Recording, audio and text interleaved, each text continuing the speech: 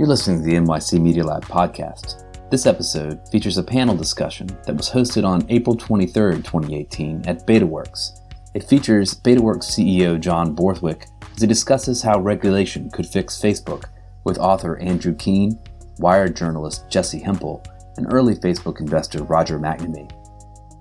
I'm excited tonight to kick off the studio with this discussion on fixing Facebook. And so I'm going to hand over to Andrew, who's going to moderate and who's going to introduce everybody but me.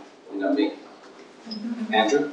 Thank you. It's nice to be here. My name is Andrew Keen. I'm the author of a new book called How to Fix the Future, which is on sale at BAT. We're signing copies at the end, so I hope some of you will be interested in the book. It's actually very relevant to be here because the narrative in the book begins actually not specifically in this space, but in a similar sort of space here.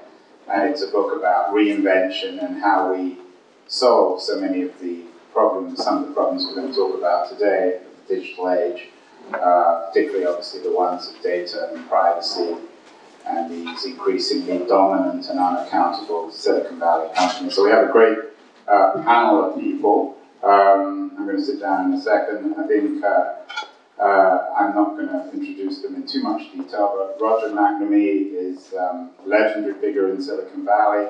He was very much involved with the foundation, the beginnings of Facebook, lots of other investments, and now he's become one of the most persistent and critics of what's happening. Jesse Hempel, right? Jesse Hempel is a journalist. She's really focused very much on Facebook, on its story, so she's going to fill in the details of what's happening and what this means in the broader technological picture. And John, who you all know, is the founder and the CEO of BetaWorks. So he's someone who is, as an investor, as someone who needs to find innovation, profits from innovation. I think his voice is particularly important here.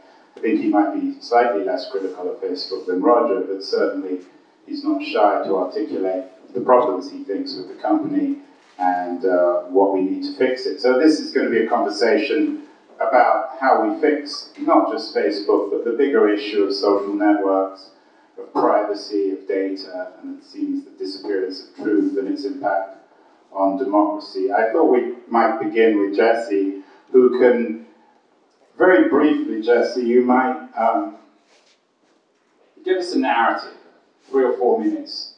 First of all, of what's happened. I'd like to say the disappearance of truth and its impact on democracy. We only have an hour, so I just set expectations. Well, look, when we're talking about fixing Facebook, this is actually a new way that the mainstream world has talked about Facebook. Until very recently, there was one narrative about Facebook. There's a kid that had sort of become the iconic, successful millennial. This is what success looked like as a millennial. You go to college, you start a company in your dorm room, you grow up really, really big, and it'll be Facebook, and you'll be rich and amazing. And then that kid grew up and became 33? And his company grew up and now has 2.2 billion users who visit it every month. Is that right? I look at you like you're still the expert on Facebook. It's been a few years. I acknowledge that. And really this conversation began. The conversation we're going to have tonight should be framed by events that happened about a month and a half ago, related to Cambridge Analytica. And a whistleblower who came forward and talked about a data breach at Cambridge Analytica. And here's the thing about that story. It wasn't new. Investigative reporters had been reporting that had happened for a year and a half ago. But what happened this year is that we learned that Facebook actually knew that developers had access to this data, had taken this data, had used it improperly, and they chose to do nothing. And when it came up and they were asked to address this, they still chose to do nothing. They spent 5 days saying nothing about this, hoping that it would blow over.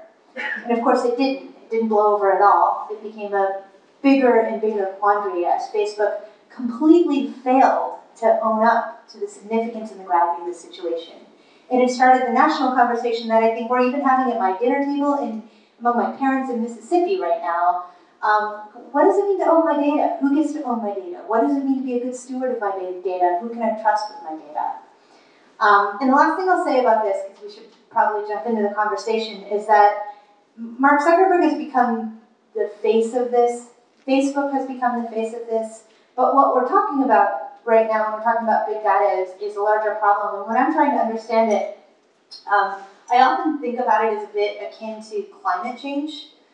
Because climate change is one of those huge, intractable problems that keeps me awake at night and makes me worry for my children's future. But if you ask me, I wouldn't really know whether it was a better idea to recycle or to use paper plates or cups or what. I wouldn't know the first thing about how I individually could make an impact to make the world better or to alleviate climate change. And I think that right now, that's the situation that most people find themselves in when it comes to big data. Like, what does it mean to protect yourself? Should you go take your Facebook profile down? So Roger, you've been in this from the beginning. We were talking earlier backstage, you acknowledged that you really drank the Kool-Aid in the first place. I remain a huge fan of Facebook, the product. And I love greeting people on their birthday. I love sharing photographs. I have a rock and roll band that, lives with its fans on Facebook. And imagine waking up in one day at the end of January of 2016 and discovering that you are Jimmy Stewart in an Alfred Hitchcock movie. And something has happened and you pull on the thread. Well, something that happened was that I saw memes, ostensibly from groups associated with the Bernie Sanders campaign, that were spreading virally because people were spending money on things that no campaign would have spent money on. And that started an investigation that led to me sending a memo to Mark and Cheryl 9 days before the election saying I thought there was a systemic problem with the business model and the algorithms that was allowing bad actors across a really wide range of areas to harm innocent people. And I said, we're in a trust business, we need to get to the bottom of this. And I spent 3 months privately negotiating with them to just get them to do an investigation internally. Because I said, look, there's an asymmetry. If I'm wrong, it costs you nothing to do the investigation. If I'm right and you don't do it, you're going to put the whole brand at risk. Here we are, here 5 months later, and that's where we are. The whole thing is, what I can tell you is that when we began, I thought all of this was, and it was a set of innocent mistakes, the hubris of youthful entrepreneurs. And the sad thing is that there isn't one thing that happened here that wasn't the result of a conscious decision.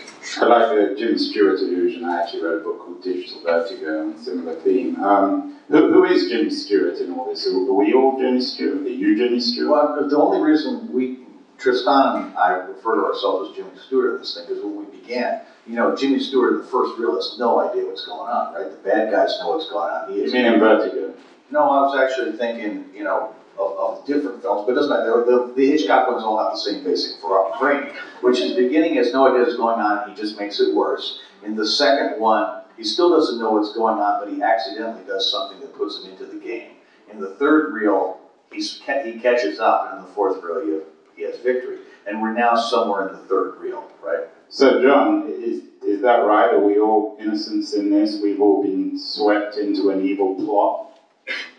I don't think we're quite so innocent. So I want to touch on something Jesse said and something Roger said. So Jesse referred to it as a data breach. I was kind of fascinated by how the press sort of, glommed onto this as data breach or even as a leak. You mean the Cambridge Analytica? The Cambridge Analytica. That word breach, it's a touchy word. Yeah, this was a data policy. This was the explicit policy to let app developers like us at BetaWorks and other app developers to have access to all of your graph data. It is true that Facebook has never sold its data. It is also true that they've given the data to every single person who asked between 2010 and 2014. So that's the business model of Facebook. So that was there was something which I read which I thought was post-Cambridge Analytica, which I thought was interesting, which talked about the history of how Zuckerberg had a desire, belief, and a fantasy that he could actually build a platform. and it was sort of that Facebook would be more like the web as a platform, and that he would make money off third-party app developers. And yet they then pivoted over time into the ad model, but it's like they didn't shut down the other piece. Well, they didn't bother to actually clean up after themselves. And so, look, I mean, I would, to make it very personal, I would encourage all of you to download your Facebook data, right? I am not a Facebook user. I've never liked Facebook. As a product, I was preferred for a whole bunch of reasons, Twitter and other social products out there. So not a Facebook user. Yet I signed up for Facebook the month after it became open, because I'm in the technology business and I love trying new technology. So I went and downloaded my data. I had 260 apps that had morphed into my data. So that meant 260 apps that all of my data. There was 2,500 of my friends, all of their phone numbers. Most of them had multiple phone numbers that had been shared with all those apps. In addition, Facebook told me there's 680 advertisers that they'd shared all my data with, including Obama's campaign, including Taylor Swift, a lot of people who I have no idea why they would want my friends' phone numbers, but they had all that data. And then when I looked at the apps who had all the data, one thing that struck me was, on the developer side, is about 40% of those apps were actually default companies. They were actually companies that had gone bankrupt. And so I know that I could actually go out and I could, if I'm a nefarious actor in this, I could have bought those tokens and gotten access to. As Roger said, there were a few apps out there that you could have very easily gotten access to the 2 billion Facebook friend graph if you had wanted to. Okay. So can I just want to bring Jesse back in? You sort of introduced a cultural critique, I think, in some ways, or historical cultural critique. Is this the inevitable end product of the cult of transparency and openness that infected, or people might say infected or affected Silicon Valley, and particularly guys like Zuckerberg? This is I don't want to call it the end product, and I don't want to say anything is definitive of that because it would suggest that we didn't have a hand in creating it. I mean, products are a reflection of the people that create them. John, you bring up such a good point, and a question that I'm often left with is, well, so you're right, so I want to understand exactly so what. And I say that because Amex probably knows whether I'm going to get a divorce. I don't know whether I'm going to get a divorce. I don't think I am. But Amex probably knows. So there are a lot of companies apart from Facebook that have more information on me than I understand and that are sophisticated enough to use it in ways that I don't understand as a consumer. Why is this different? I think first and foremost because Facebook's proved to be an awful custodian of that data, right? The fact that they didn't clean up after themselves, the fact that they, the 5 days that they wouldn't say anything, the fact that after the election, it's a crazy idea that this could have happened. I think that this, we've seen time and time again this company has not proved to be a custodian of your data, and I want more ownership of that data. Roger, are they an anomaly, Facebook in Silicon Valley? I think the only reason they're an anomaly is because the product is the first that essentially was able to take human emotion and profit from that on a daily basis. There were lots of things like games that could get at your emotions for short periods of time. Facebook was the first thing that turned an emotional graph into a business. And so in that sense, they have the ability to do far more damage than anyone else. But no, Google collects enormous amounts of data. They use some of it better and some of it just as badly. I look at YouTube and I think YouTube is a crisis, possibly an unfixable crisis for them. And yet, obviously, AdWords is a much more respectful product, and that's the core of their business. But, if you look at whether it's Instagram or Snapchat, the basic philosophy of, what's yours is mine, what's mine is mine, what's ours is mine, I think is quite pervasive in Silicon Valley. And I think the thing that's incredibly pervasive is after 2002, once we got to era surplus of basic engineering inputs, so processing power, storage, memory, and bandwidth, you no longer needed experience to start a company. So suddenly the average age of an entrepreneur went from 37 to 22, and you have a whole generation of companies that have never read a novel, never read any history, never read any philosophy, and as a consequence have no frame of reference to judge whether the actions that they're taking might have, In fact, repercussions. we express bias for this. I mean, you're in the VC business. You were more likely to get funding if you were less than 25. Plus, you knew you. Amen. I'm just saying, but that's where we are. And the question I was asked was this pervasive? I think the answer is yes. Well, what difference would it make if you read a novel? Well, I'm saying that you might sit there and imagine that the notion that technology is value neutral is an inherently bullshit statement. Why does reading a novel help you figure that out? Because it teaches you about, novels are one of the ways you learn empathy because you experience other people's emotions. John, when you meet an entrepreneur, startup kid for the first time, do you ask them if they've read any novel? So I do. For 45 years. But you're getting at these stereotypes, right? Like, the valley that Roger helped steward in the early aughts was a valley that said, we're going to be unlike anyone else. We are going to value youth. We are going to value naivete because you can go in and you can solve problems differently, and we want people who are going to do it fast. And it is interesting to me that in 2018 I'm seeing a wild swing to overcorrect. That we want you to be old now. We want you to have read so much. We want you to slow way down.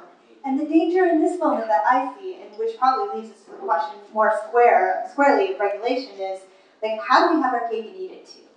Yeah, maybe I should become an entrepreneur. I've read a lot of books. And I think there's another piece to this, which is,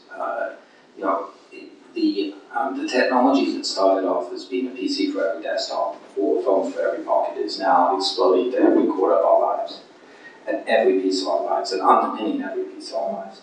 And I think that, I've met and talked to entrepreneurs who have, candidly said that they had no idea. They thought that their product was basically a toy, and that they had no idea the social impact that it would have. And I think that has been, the reason why now is so important is that this technology is now invading and pervasive in every piece of our lives. And then you tile on top of that what's going on with machine learning, and you see I think you see a future that is not the future that I want to live in, that I think makes me sort of open eyes and say we need to do something different. Jesse's point a moment ago about the cult of youth from the early aughts was not because we thought that was going to produce a generation of companies that changed civilization and politics forever. The assumption was that the things were going to have normal levels of impact on society. There was not an appreciation that once you got unbounded on processing power, storage, memory, and bandwidth, you were going to be able to produce things at global scale in a decade that transformed lives.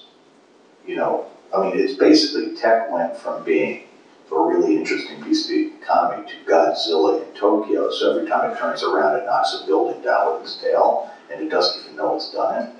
And that's a big part of what's going on here, just this unconsciousness of the ripple effects of what you do, because you have this laser-like focus on the KPIs or whatever you call it, the metrics you're pursuing. So let's do some research. How many of you, and this is a fairly biased panel for better or worse, and very few people, I almost feel like I should be defending Facebook, and I'm not Facebook friendly. How many of you are sympathetic to this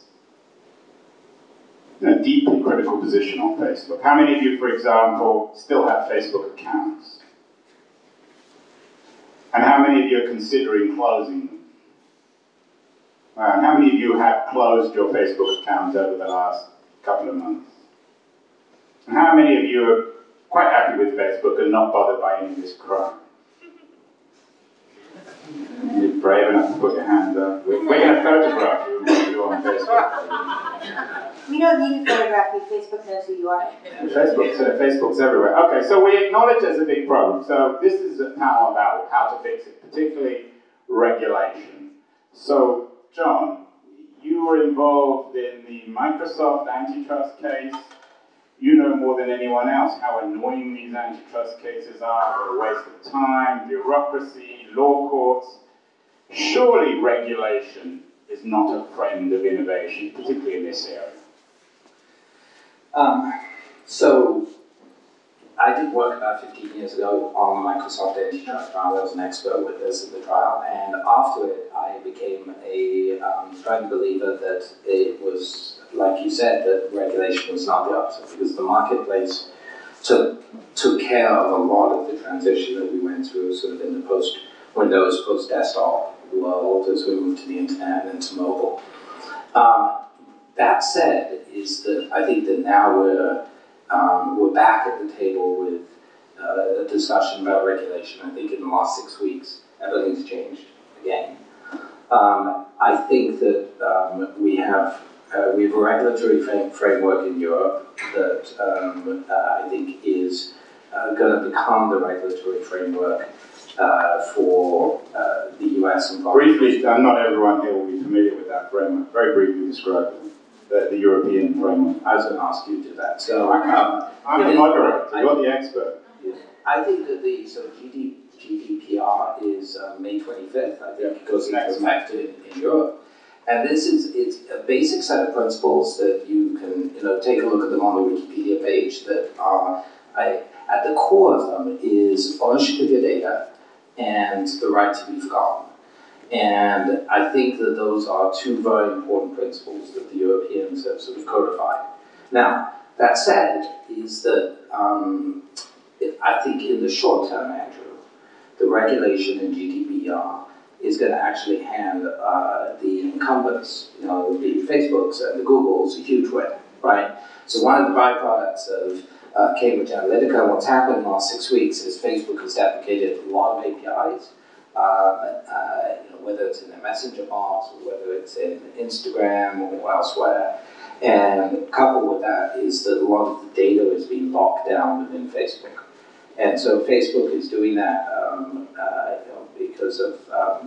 because public opinion, and Washington has encouraged it, but it also clearly benefits Facebook. No, they're doing it for the latter reason. Right. So Jesse, talk a little bit about the regulatory environment. Do you think, two quick questions, so you have an overview here. Firstly, is it likely that Facebook and these other big data companies are going to get regulated? And secondly, have you been to Washington recently? I was there this week. But I mean, what do you do in Washington? When you say, have you been to Washington, what do you mean? I mean that I'm not confident that in this anything can be done, right? We're likely to get much done at all. Mm. And I didn't catch your second question. I just jumped right in on the first. Yeah. Well, so you're saying that Washington is screwed, but nothing's going to happen, right? I don't have a lot of confidence that anything is going to happen right away. I think we also have the challenge of helping our regulators and beyond that, our elected officials to understand what kind of business Facebook is. And in order to do that, we need to understand what kind of business Facebook is. And that is hard. So, Roger, you've spent a lot of time in DC recently. I do. So, I want to push back on your framing. So, I do not think that antitrust is the same as regulation. So antitrust historically is the most pro-growth thing you can do. Monopolies are horrible for innovation. Monopolies are horrible for economic growth. They're horrible for employment. So if you're pro-growth, the best thing to do is to follow something that looks like the AT&T consent decree from 1956, an antitrust measure under which AT&T agreed to box itself into regulated telephony, therefore not entering the computer industry, and in which it turned over all of its patents for free license, and that included the transistor. So it literally created Silicon Valley. So antitrust is historically the single most pro-growth thing you can do, period, bar none. There's nothing better on earth than breaking up a monopoly if you want growth. If you don't have competition, you do not have entrepreneurship. And right now, these guys are not just choking off the spaces they're in, Facebook has bought virtual reality, Google's got self-driving cars, and they're having a chilling effect in both of those categories. And so my simple observation is separate in your mind antitrust from regulation. Regulation alters their behavior, antitrust alters their structure. Well, but antitrust is a form of regulation. I mean, there are lots of kinds. I'm suggesting it's not a helpful frame for the purpose of this conversation, because antitrust is something you can get Republicans to go along with, and regulation is not. So I can tell you, you asked me how often I go to Washington. I go there every 3 weeks, and I can tell you I met with senior senators on the Republican side, and we can have serious conversations about antitrust, and we cannot have serious conversations about regulation. So do me a favor. Let's keep the two things separate in our minds, okay? We just shouldn't use the regulation word, then, even if we are talking about regulation. Use regulation, but use it to describe things that look like the Consumer Bill of Rights. So then am I hearing you say regulation's probably off the table, maybe there is something to be done during this administration on the subject? I'm saying that I think you can get something done if you change the House of Representatives. And the reason is because I think that there is no better issue for a Republican to run on in 2018 than opposition to Facebook. It is a dead winner in every Republican geography, because you're running against a coastal elite run by a rich white boy. And, I think what you will see is that Facebook has reacted just like Microsoft did in '94, which is it decided to challenge the government at a moment in time when it had literally no cards. It was sitting there without even a pair, and the government's sitting there with a royal flush. And I mean, the battle that Facebook can't afford to lose is the battle of user trust, and it's losing that at a geometric rate right now. And it may not be losing it in this room, but it's losing it in real life. And I did a thing at Stanford the other day. It was stunning to me. I asked how many of you guys have deleted Facebook. No hands went up. How many of you have taken off your smartphone? All but 2 hands went up. 100% of the economics, for all intents and purposes, are on smartphones. So anybody who deletes from a smartphone might as well be deleting the whole system. And, so my simple observation on this thing is these guys have grossly overstepped. And they don't have a choice. They're either going to fix this themselves, or it's going to be imposed slowly on them. I really hope that's true, but just to play devil's advocate for a second, I suspect that most people don't understand the number of services they use that Facebook owns, for one. And I also suspect that a lot of the people who took it off their phone pull it up on the browser and use it anyway, so that's what I do. Right. And I think that the data is the only thing that's going to tell us about whether people are actually... They're not worth anything to them when you pull it up on the browser, right? But it suggests that you... Explain why. What do you mean by that? I'm just saying the way that the model works, you're just worth more if you're in the app, because it's much more engaging. People spend more time on it. So, John, it's much more engaging, and also because when you authenticate in the app, it's the authentication sits in the operating system. And so it makes it so much easier for other apps to also pull that data and Facebook to share from that. Right. So it's an ecosystem. I think that, just to go back to Roger's point, is that all of my distaste for what happened in Europe with Microsoft was because they were profoundly engaged in trying to figure out behavioral remedies, right? And behavioral remedies, I think, are where policymakers are trying to figure out code, and they're trying to figure out how to design tech.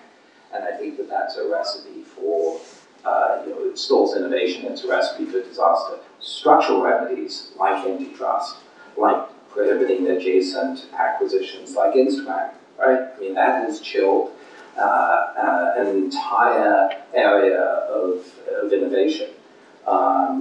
Explain how, because I don't know if everyone will understand. I mean, Facebook's acquisition of Instagram, there were a set of players in that space. And what happens after there is a major acquisition that takes place in a particular new emerging category is that the returns to scale of the number one person means that the acquired company is the predominant player. And everybody knows, as developers, as engineers, startup people, that space around that, the sort of shoals around that particular area of technology are going to be populated by Facebook, and that they're not going to let anybody else in that and in a meaningful way. And so if a company shows up and, prior to the Instagram acquisition and says to me, hey, we're building a really interesting tool that plugs into Instagram, I say, okay, that's interesting. If it happens after the Facebook acquisition, I know that it's a dead end as an investor. I know that that particular startup is not going to be able to, they're not going to be able to get to any scale. You look what's happened with the Twitter ecosystem, same thing.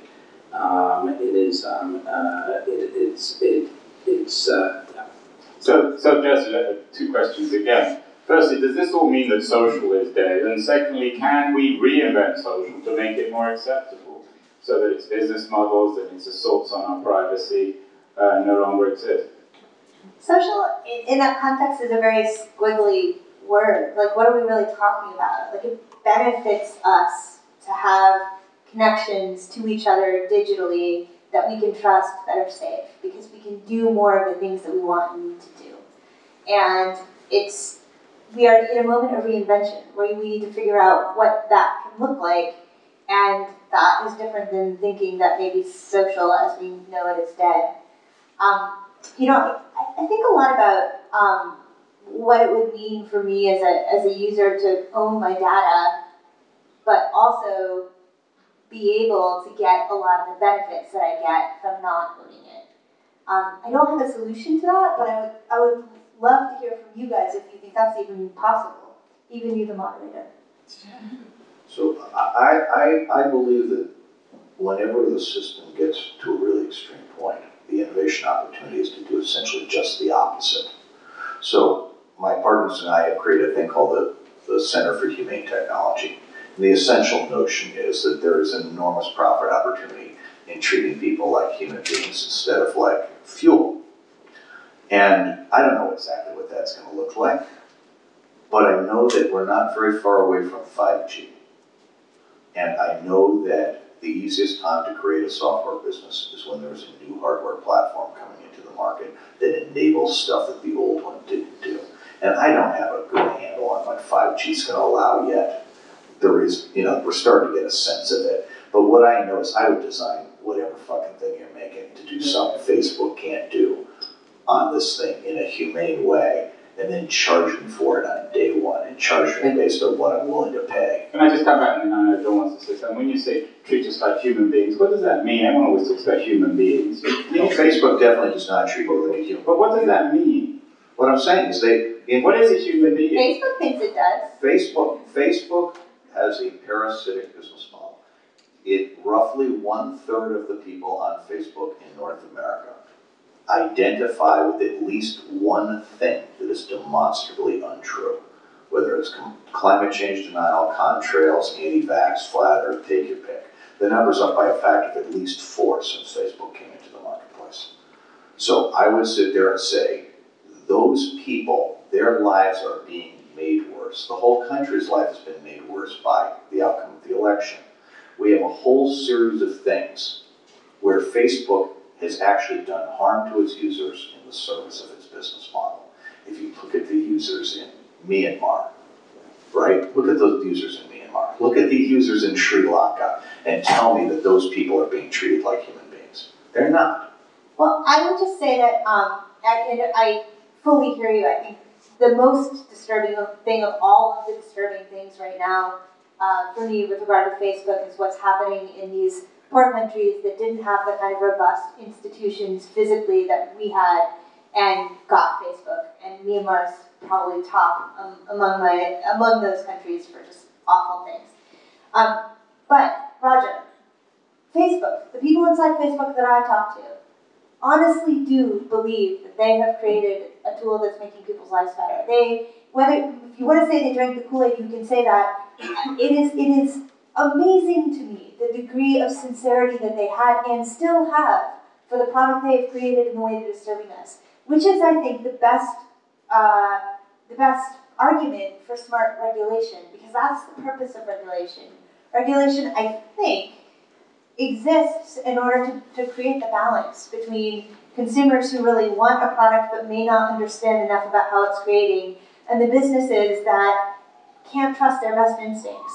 And I'm not sure, I don't mean this against you personally, Roger, but if you succeed at the thing that you just said you want to do, I'm not sure that in 15 years we won't be sitting on the stage talking about whatever you've created. She did mean it personally, Roger. So, I think that's a completely fair criticism. So, I don't know the answer. I've never pretended to. My job in this is really simple. Somebody had to run into the room with his hair on fire and say, we got a problem here. And Tristan and I started a year ago just trying to see if we could help start a conversation about what was the correct role of social media. So, John, you talked about regulation. Isn't this a great opportunity to be an... I mean, how many entrepreneurs are here? How many people are in startups?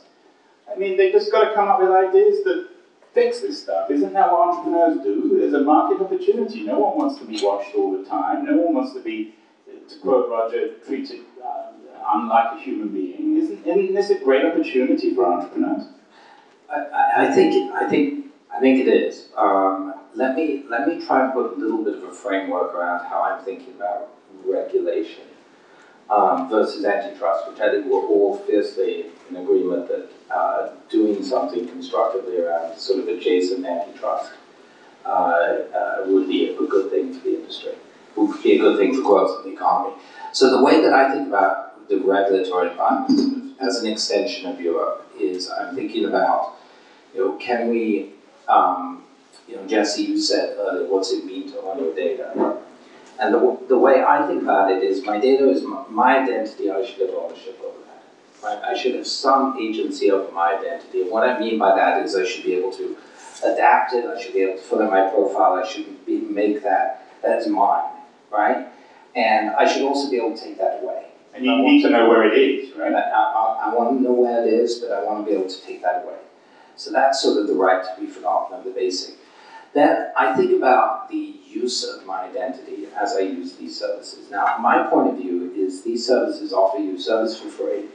They monetize that through advertising. You're making an implicit trade as a user with them to use their services.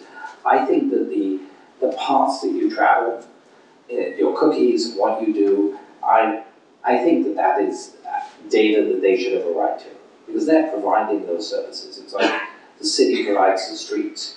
And so I just think that is something that they, as a private company, that they have a right to. The friend graph is, and graph portability is something that I think is something we should try and figure out. And what I mean by that is I want to be able to have the ability to be able to check into my address book and see that I'm connected through Andrew, through Facebook and through LinkedIn or through Snapchat, to unfriend him there at a single place and have it sort of go through the network. And I talk about my address book because it's a very simple sort of, it's an interface we all know well.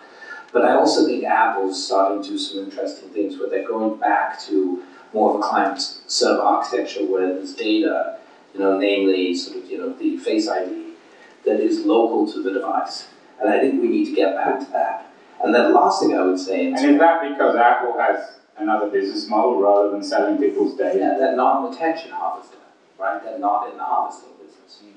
Harvesting is an interesting word too. The last thing I would say, and this goes right back to the entrepreneurs in the room, is I think some of the most interesting things that are happening are on that other end of the spectrum in the decentralized world of blockchain and crypto, and where you can think about sort of decentralized identity. And could my data in my address book, my graph, my portable graph, be on the blockchain or in an encrypted place that I can control? I think that is those are the things that I'm thinking about. So Jesse, this is the solution, the market solution, rather than regulation, which, as you say, anyway, isn't going to happen in Washington D.C. in the next couple of years. Well, blockchain will solve everything. So, but to be honest, in 1994, the internet would solve everything, and we certainly went through a hype cycle with that. That's ironically, right? So what does solve everything? There is no solve for everything, and probably the answer is some sort of thoughtful, happy medium. I mean, I like a lot of what John is putting forward. I don't know exactly what I would begin. I don't know exactly I think something you're saying something really important, which I think we need to get beyond the techno-utopianism of this particular technology, this shiny toy, blockchain, internet will solve everything. These are tools that are not neutral as tools, and we are as entrepreneurs, we're shaping them, and there needs to be agency and accountability for that. And I think that is, this sort of, one of the things that's changed in the last year is this sort of, this belief that every shiny toy that an entrepreneur puts forth is inherently good. And I think that that needs to be tested now. I think that's right, and I also think, so I watched the hearings, many hours of the hearings on my laptop in my living room. And I talked about them with my friends, even my friends working in tech in New York. And then I thought I had a sense of how people reacted to them. And then, at the prompting of my editor, I called up 15 people kind of at random that I knew in Silicon Valley. And I heard a completely different reaction to them from people actually doing similar work in California. And that reaction was much more of the techno-utopian perspective that the hearings were a victory for market for Silicon Valley more broadly because it was proof that actually, as rough as the problems are that Facebook has created, tech is the solution for all of those problems. And folks working in tech are best positioned because they understand tech to solve those problems. And I actually think that we, as an industry, that's a blind spot that I see tech having. The blind spot is perhaps bigger in California, but it exists across tech. And that at least the start of the answers to these questions comes from beginning to cross-pollinate a bit, to understand. Roger, I mean, you and I are both from California. Is Jesse right? Is techno-utopianism still alive and well in Silicon Valley, and how do we get rid of it? Well, should we get rid of it? Einstein, and I'm going to paraphrase here, once had a great line that it's really hard to fix a problem by using the same techniques that got you into it in the first place. And, Zuck's solution for addiction to Facebook is to do more Facebook. I think tech utopianism is really deeply ingrained in the Valley, and it's a blind spot that causes us a lot of difficulty. It's one I think we that is self-correcting in that if Facebook and Google are allowed to continue, and Amazon on their current trend, there won't be enough of a startup economy to matter. So, because they are really choking things off. It's just a matter of time. And, so to my mind, our job is to collectively get together and prevent that from happening, right? We want to stimulate competition and create opportunities for startups. Duh. I mean, that's what our economy is based on. I mean, where we are right now is not normal tech world. Normal tech world, we don't allow these things to get huge and then lock in their situation forever. I have a different view than John in the Microsoft antitrust case. I think it really did help. And I look at this and, I have not seen an antitrust thing occur in the last 100 years that didn't leave the economy wildly better off than it found it when it started. And so I look at all this, and my great fear is that we're in the business of services that drive after you and clean up after your dog. I mean, that's just not scalable. That's not the thing that we were designed to do. So I'm praying for 5G to come quickly. I'm praying for other platforms. 5G is just it's blockchain and something else. And what's the big deal about 5G? So everybody uses a phone, and so they're going to give you a chance to have a major upgrade cycle on one of the indispensable things in your life. So what? Well, I'm saying every new hardware platform creates opportunities that didn't exist before because it has capabilities nothing else had. If it doesn't have that capability, nobody's going to buy it. So, John, are you seeing a cultural shift in entrepreneurs? You're closest to them. When they come into your office, these 21, 25-year-olds, are they different today than they were 10 or 15 years ago? Do they have a sense of the failure, or are they just the same?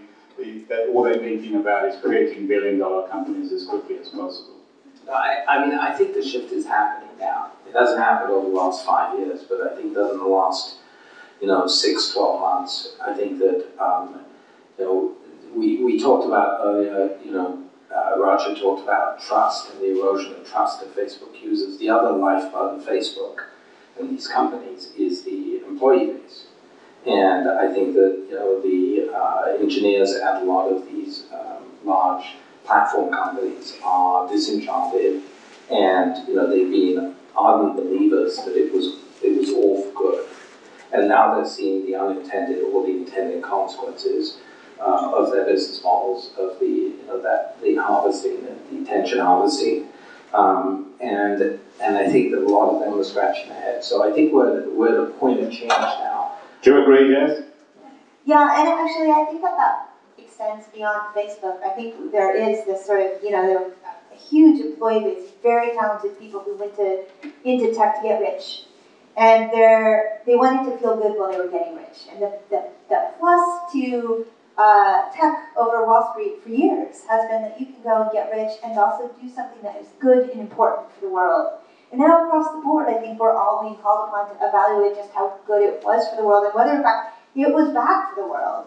And I think that you could easily see a whole base of employees run for other opportunities if those opportunities exist. Who here wants to get rich first? And who here wants to do good? And who here believes you can do both simultaneously? Wow. Well, questions. I think Roger, one more, and then we'll come to questions. So our experience so far doesn't conform to either one of your statements. What we've had is a lot of meetings with people who want to show us this small change they're making in design of a certain page. There hasn't been a single whistleblower from an active employee from a single one of these companies that's come forward. And this is notwithstanding Brexit, the U.S. election. Not one employee from any of these companies. But what about Tristan? Tristan Harris is Roger's partner. He had left Google before we... Well, what makes him different from the others? Because I think he's got a conscience and a soul. And the others don't. I'm saying the others still have to demonstrate, okay? I'm saying, you listen, it's one. I'm just saying, during the Second World War, I think you're totally giving up on a whole generation of people that we need to and should expect more of. And by the way, they do call me, they drop me notes on Signal all the time. Lots of folks inside Facebook. Okay, my question is, what are they doing about it? Okay, so I'm sitting there and saying... Is the only thing to do about it to start a company through your tool? No, quite the opposite. I think the thing to do is come forward, let us pay their legal bills, pierce the NDA, and work with the Attorney General of the State of New York, Attorney General of the State of California, Attorney General of the State of Massachusetts, and let's get this problem fixed. How many Facebook people are here? No. Okay, well we've talked for 45 minutes. We've got about 15 minutes of questions. So I'm sure there'll be lots of questions and comments. Please be as abrasive and critical as you can be, particularly to Roger. Hey Roger, I'm Theo, and I'm 16. I have read a novel. But you said I don't know if there's a solution to this, and maybe there is one. I have a couple, and I don't know if it's because I'm young and I'm part of that next generation of entrepreneurs, but I think there are two paths that could definitely lead to solving this problem. And it might, and by this problem I mean the whole trust and owning your own data. And I think there's a huge swath of users of Facebook that are part of the older generations. I think the next generation of users, mine, know how to deal with it a little bit more. So it might be a realization in the coming 10 years, 20 years, 30 years, maybe the people who are already on it are lost. So let me make a slight clarification so you understand where it's coming from. I believe there are literally a million different technical solutions to the problem. I think the biggest problem we face is that Facebook and Google block your access to users. And so the hardest part is to get to critical mass. That's why a new generation of hardware would be helpful, because it would break that down. Oh, I completely agree. How does that work? Google and Facebook are actively blocking? What does that mean? Well, no, I mean, Facebook's got the VPN, so they keep track of what everybody's doing, and Google can see what everybody's doing, and Facebook also blocks you from exporting your friend graph. There you go. So please do it. Make it happen, okay? I hope each one of you has a part of the solution. All I'm saying is, the reason I'm concerned about it is I don't think it's enough to have a great idea and be a great entrepreneur. Right now, the system has some things that are biased against us collectively, and we don't have governmental structure capable of handling it, and we don't even have a consensus on what the problem is. And so those are problems that can be bridged, and hopefully by you and other folks. More questions? I'm sure lots of people. Try and keep them brief. Middle. They have their mind. You have the mic so you can speak. I'll ask a real quick one. We've talked about trust, but I was curious what you think about the idea of knowledge, and to the extent that when we're talking about these future platforms or these future technologies, how we want to think about this design of epistemology and this separation of opinion and knowledge, if that's important, if that's something that societies have always dealt with and they figure it out on their own, or if what you've said is that we've kind of blurred that world and it's not as important. You know, truth and knowledge are two different things. Is there a distinction? It's a great question, and I just want to pick on someone in the audience who's a friend of mine. Martin Niesenholz was the original, you were the original designer of the New York Times Online, your digital pioneer, veteran, legend. Do you want to add to that about this problem of distinguishing truth and opinion? Not, of course, that everything that the New York Times publishes is true. No, it isn't true. I guess I have a question, actually, if you wouldn't Go on. ask it. Do you guys favor regulation or not? I mean, we. That's a good question. Get them on this. Yes. Yes. Yes, I said yes. Well, Marty, why do you ask that? You think they were sort of shying away from the question? Well, it's not. I think it is complex, as you've all acknowledged, and it's just hard for me to understand specifically what kind of regulation. It's the what kind part, right? Like people ask me all the time. So if you were writing a bill, if you were in Congress, what would the legislation look like? What would you regulate? Great question. Regulate it. I suspect I may be the most conservative on the panel on this front, but I would follow Europe's lead. You would follow Europe, so you would be a GDPR-like structure. Okay. I would do the same, but I would add to it, I would require a fiduciary rule for all people who hold private consumer data. So they're like doctors, like lawyers, they would be required to be custodians, and they'd be required to put the interest of the user first. And that would shift all the liability onto the platforms, including for the data that they've allowed to leak in the past. John?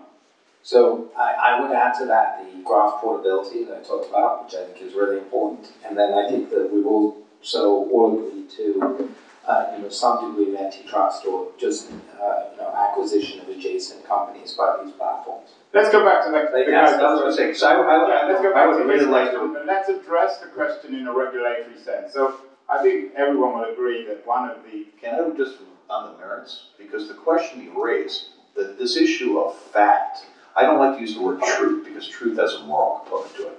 But if you use fact as opposed to disinformation, the problem we have is we talk about fake news and we don't separate fake news from disinformation. Disinformation is things that are not true. And fake news is something that I choose not to believe that may be true, may not be true, but it does not conform to my belief. Let me just, I want to stick to this. Can this, I mean, we all agree that there is, I mean, quoting the question, an epistemological crisis about distinguishing whatever it is, fake news, propaganda, trollery from facts. Can that be regulated, John? Should these platforms be treated like media companies? Should they be fined, as they are in Germany, for allowing for the publication of lies? I think that at the hearings there was a huge shift on this, right? So Zuckerberg has always said we're different, we're not that. And I think that there's I heard him embrace regulation. I was concerned that he was embracing regulation because he's basically acknowledging that he's a monopolist at this point, and that he views it as a way to entrench his service in sort of every aspect of our behavior, because he knows that the other party who would love access to all the data is the government. And so I worry about that. But What's the question again? But to me, the problem is... No, but the question is, should we be thinking about regulating the digital marketplace, digital media, so that the gentleman's question was that so that what we read on the internet has an element of truth about it rather than just fiction and propaganda? Or is that the problem with this whole thing is that the systems, in order to maximize engagement, to monopolize your attention, are structured in such a way that gives roughly a 10-to-1 advantage to disinformation over fact. And that's an architectural thing. And to me, the really interesting question is, can you make a compelling product based on fact? I would want to add to it, and I would say that we have a wonderful repository of knowledge that we are drawing from all the time, that we have collectively put together, and that we need to be very careful right now to support and not to kill, and should be treating more like a utility than we are. And that is Wikipedia. And Wikipedia is this nonprofit that is mostly sustained by the $10 you throw at it every once in a while when you feel guilty, kind of like the radio. Like NPR, right? And all of the big platforms are now leaning on it as their solution, often without telling it first. And that is putting that beautiful resource under a lot of pressure. And we really need to be paying attention right now to how we shore it up. But that's a good problem in that we're acknowledging that there is a resource of some degree of truth rather than just bias, and that crowdsourcing can work. Get rid of the word truth. I would say collective knowledge. Knowledge that we... John, media startups, is there still an opportunity for aspiring Salzburgers here to start something that is true and that can sell around truth? Yes, there is. I do think that the... Say more about that. What does it mean? Well, the distinction you've got to draw is that, you know, Google solved the discovery problem on the internet of being able to find things, but Google did not monetize the underlying pages which you found. Right? That is now changing. Google is starting to do that as they surface more and more in their answers page, so you don't leave that answer page. But that architecture, you know, was one that actually promoted, I think, the framework of PageRank actually promoted a structure that things which were more people thought were relevant or true to a particular rose to the top. I think the architecture that Facebook has developed, which is entirely constructed around engagement, which then in turn, you know, biases naturally towards, you know, how salacious. It's basically the tabloid model for a feed, where you're measuring engagement as the core metric. I think that sort of, the very architecture they put in place is it's going to result in what we have today. And that's Roger's point as well. I think he's giving way too much credit to Google. How is he giving credit to Google? Because he's saying that, I mean, just look at YouTube. YouTube's, I mean, as Guillaume Chalot said the other day on NBC, when he was doing the algorithms of Google, that, I mean, conspiracy theories are the thing to drive there. But isn't that what he just said? No, I thought you said that Google is better than Facebook. I think that Google's search engine has historically been better than Facebook. I'm just saying anything that's based on a voting popularity thing is going to suffer in a day and age when a third of the population identifies with demonstrably untrue. And if the monetization happens on that surface, right? Because the separation of monetization from discovery, that architecture actually drove something that I think surfaced, you know, a lot of truth. But now it's being completely opposite. And this is more questions. I know there was some at the back. Try and ask a question about AI. Can we get a woman to ask a question? A woman to ask. Are there any women here? I'm as a former Googler, I have to say I think you're being entirely unfair to Google because they've been a fantastic steward of the data, but that isn't my question. My question is around policy and how the US government can regulate an industry that they clearly don't understand. And so how do we do that from our democracy, and will any of you run for office? I want to hear what Roger has to say on this, because I was going to ask you this question. I think that what I observed with the Microsoft case is that the European regulators and the American regulators finally took time, that they understood technology. And when Lindsey Graham made some analogies to, well, if Facebook was a car company, and I heard, some people, some of you interviewed dismiss that and say, these guys in Washington have no fucking idea. I think when car companies were just getting going, they were actually complex systems. And it seemed like amazing the car companies could do all these things. This is not that hard, it just takes time. But I think that part of the techno-utopianism is only we can do this and only we can solve this, which I think is actually incredible. And there are only technology solutions to technology problems. Right. Yeah. I will just say that I have wished, as I've watched these hearings, that I could go back to 2008, 2009 and watch the hearings for the mortgage-backed securities folks and see if the people we have elected to office were smarter about other industries, really. Well, so what? What's your point? So you're just saying everyone's ignorant? I'm saying that we've never expected it to be a qualification of an elected official that they understand an industry deeply enough to be able to be an actor in that industry. And Roger, let me ask you, you spent a lot of time in DC, do these people, aren't they big? It's not that hard to understand, I can understand. Well, and they're investing in it now. There are 2 senators now who have data scientists on their staff, and they're now data scientists on,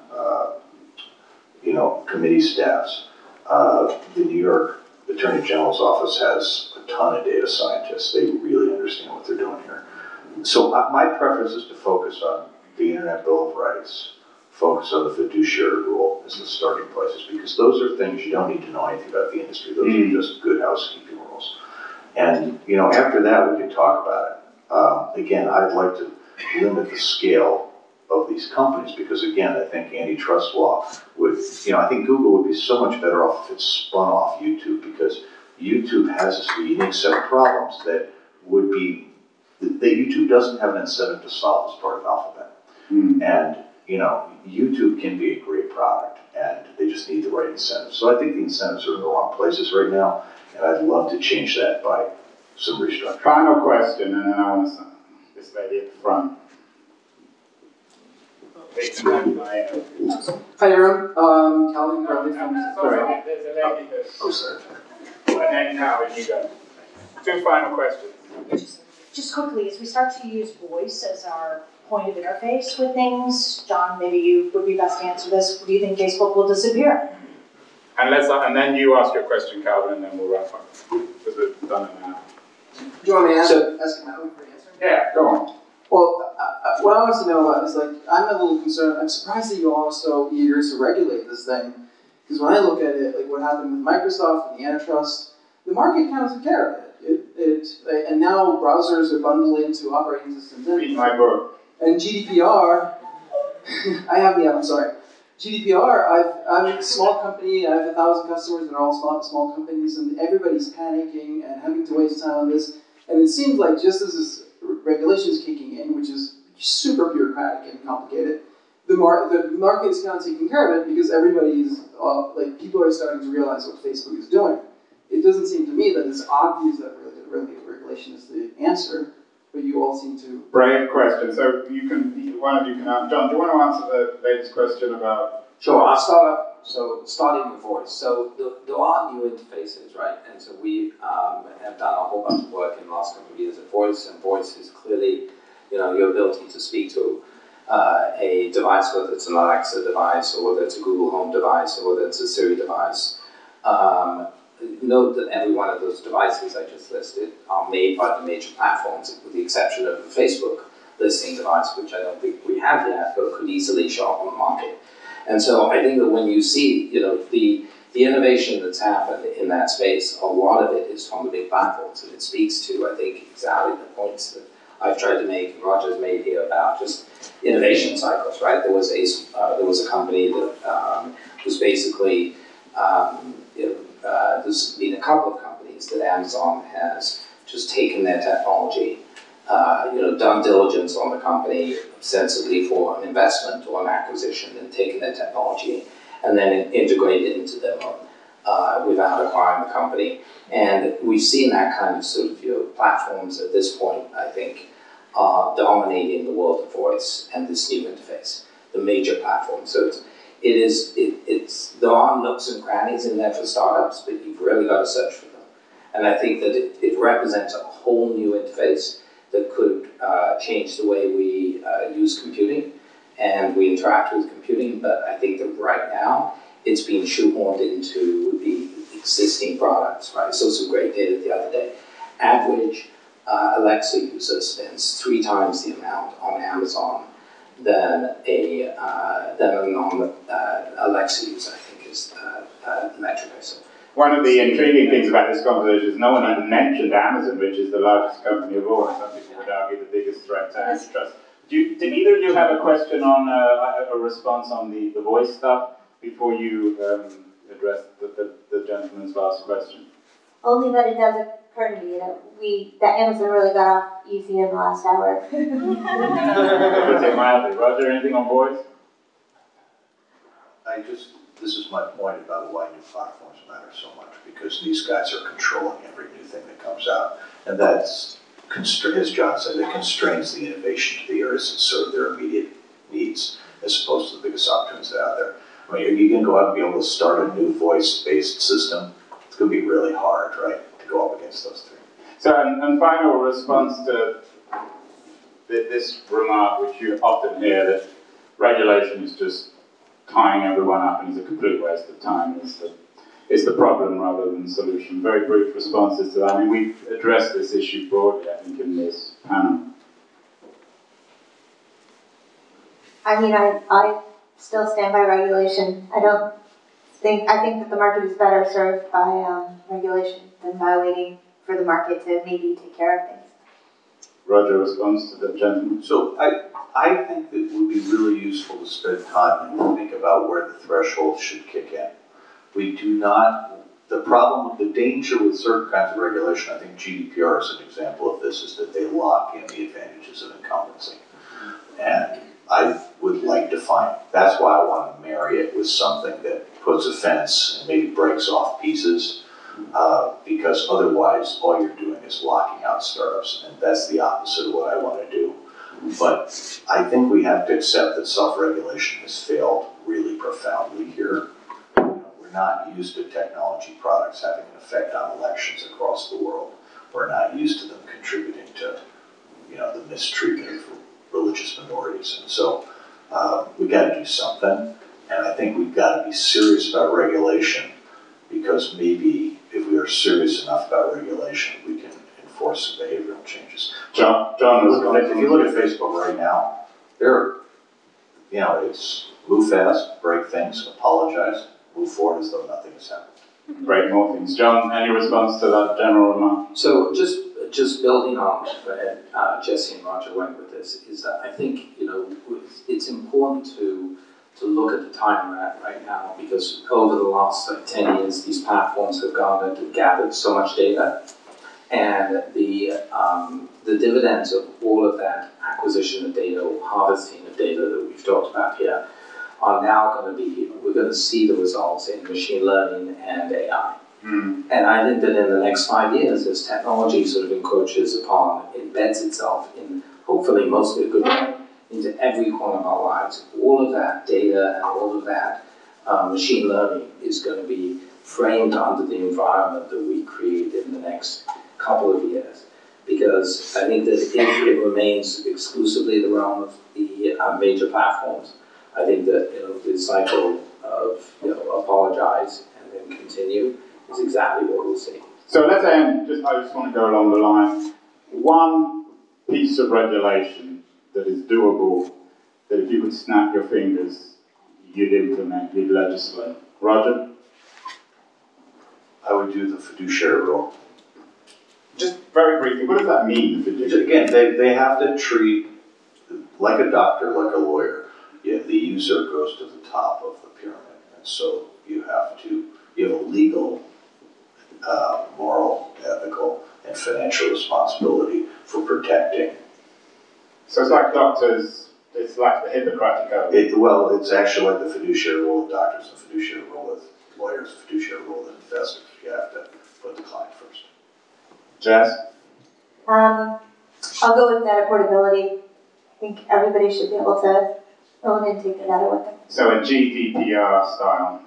No, that's not. Step beyond it, which is an amendment of what I said earlier. I was swayed by John's argument. So she's going for profitability. So I'll do antitrust then.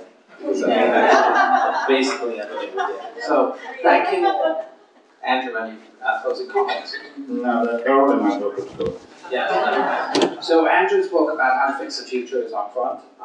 Thank you all for attending. If you're interested in what we're building here at Studios, please talk to people up front, or there'll be something on the screen here. Thank you, and it's nice to be here.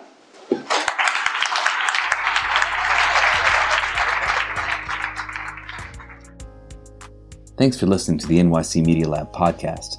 This episode has featured BetaWorks CEO John Borthwick in discussion with author Andrew Keen, Wired journalist Jesse Hempel, and early Facebook investor Roger McNamee on the subject of why regulation is the only way to protect innovation in Silicon Valley. I hope you'll continue the discussion online. Tag us on Twitter at NYC Media Lab. Thanks for listening.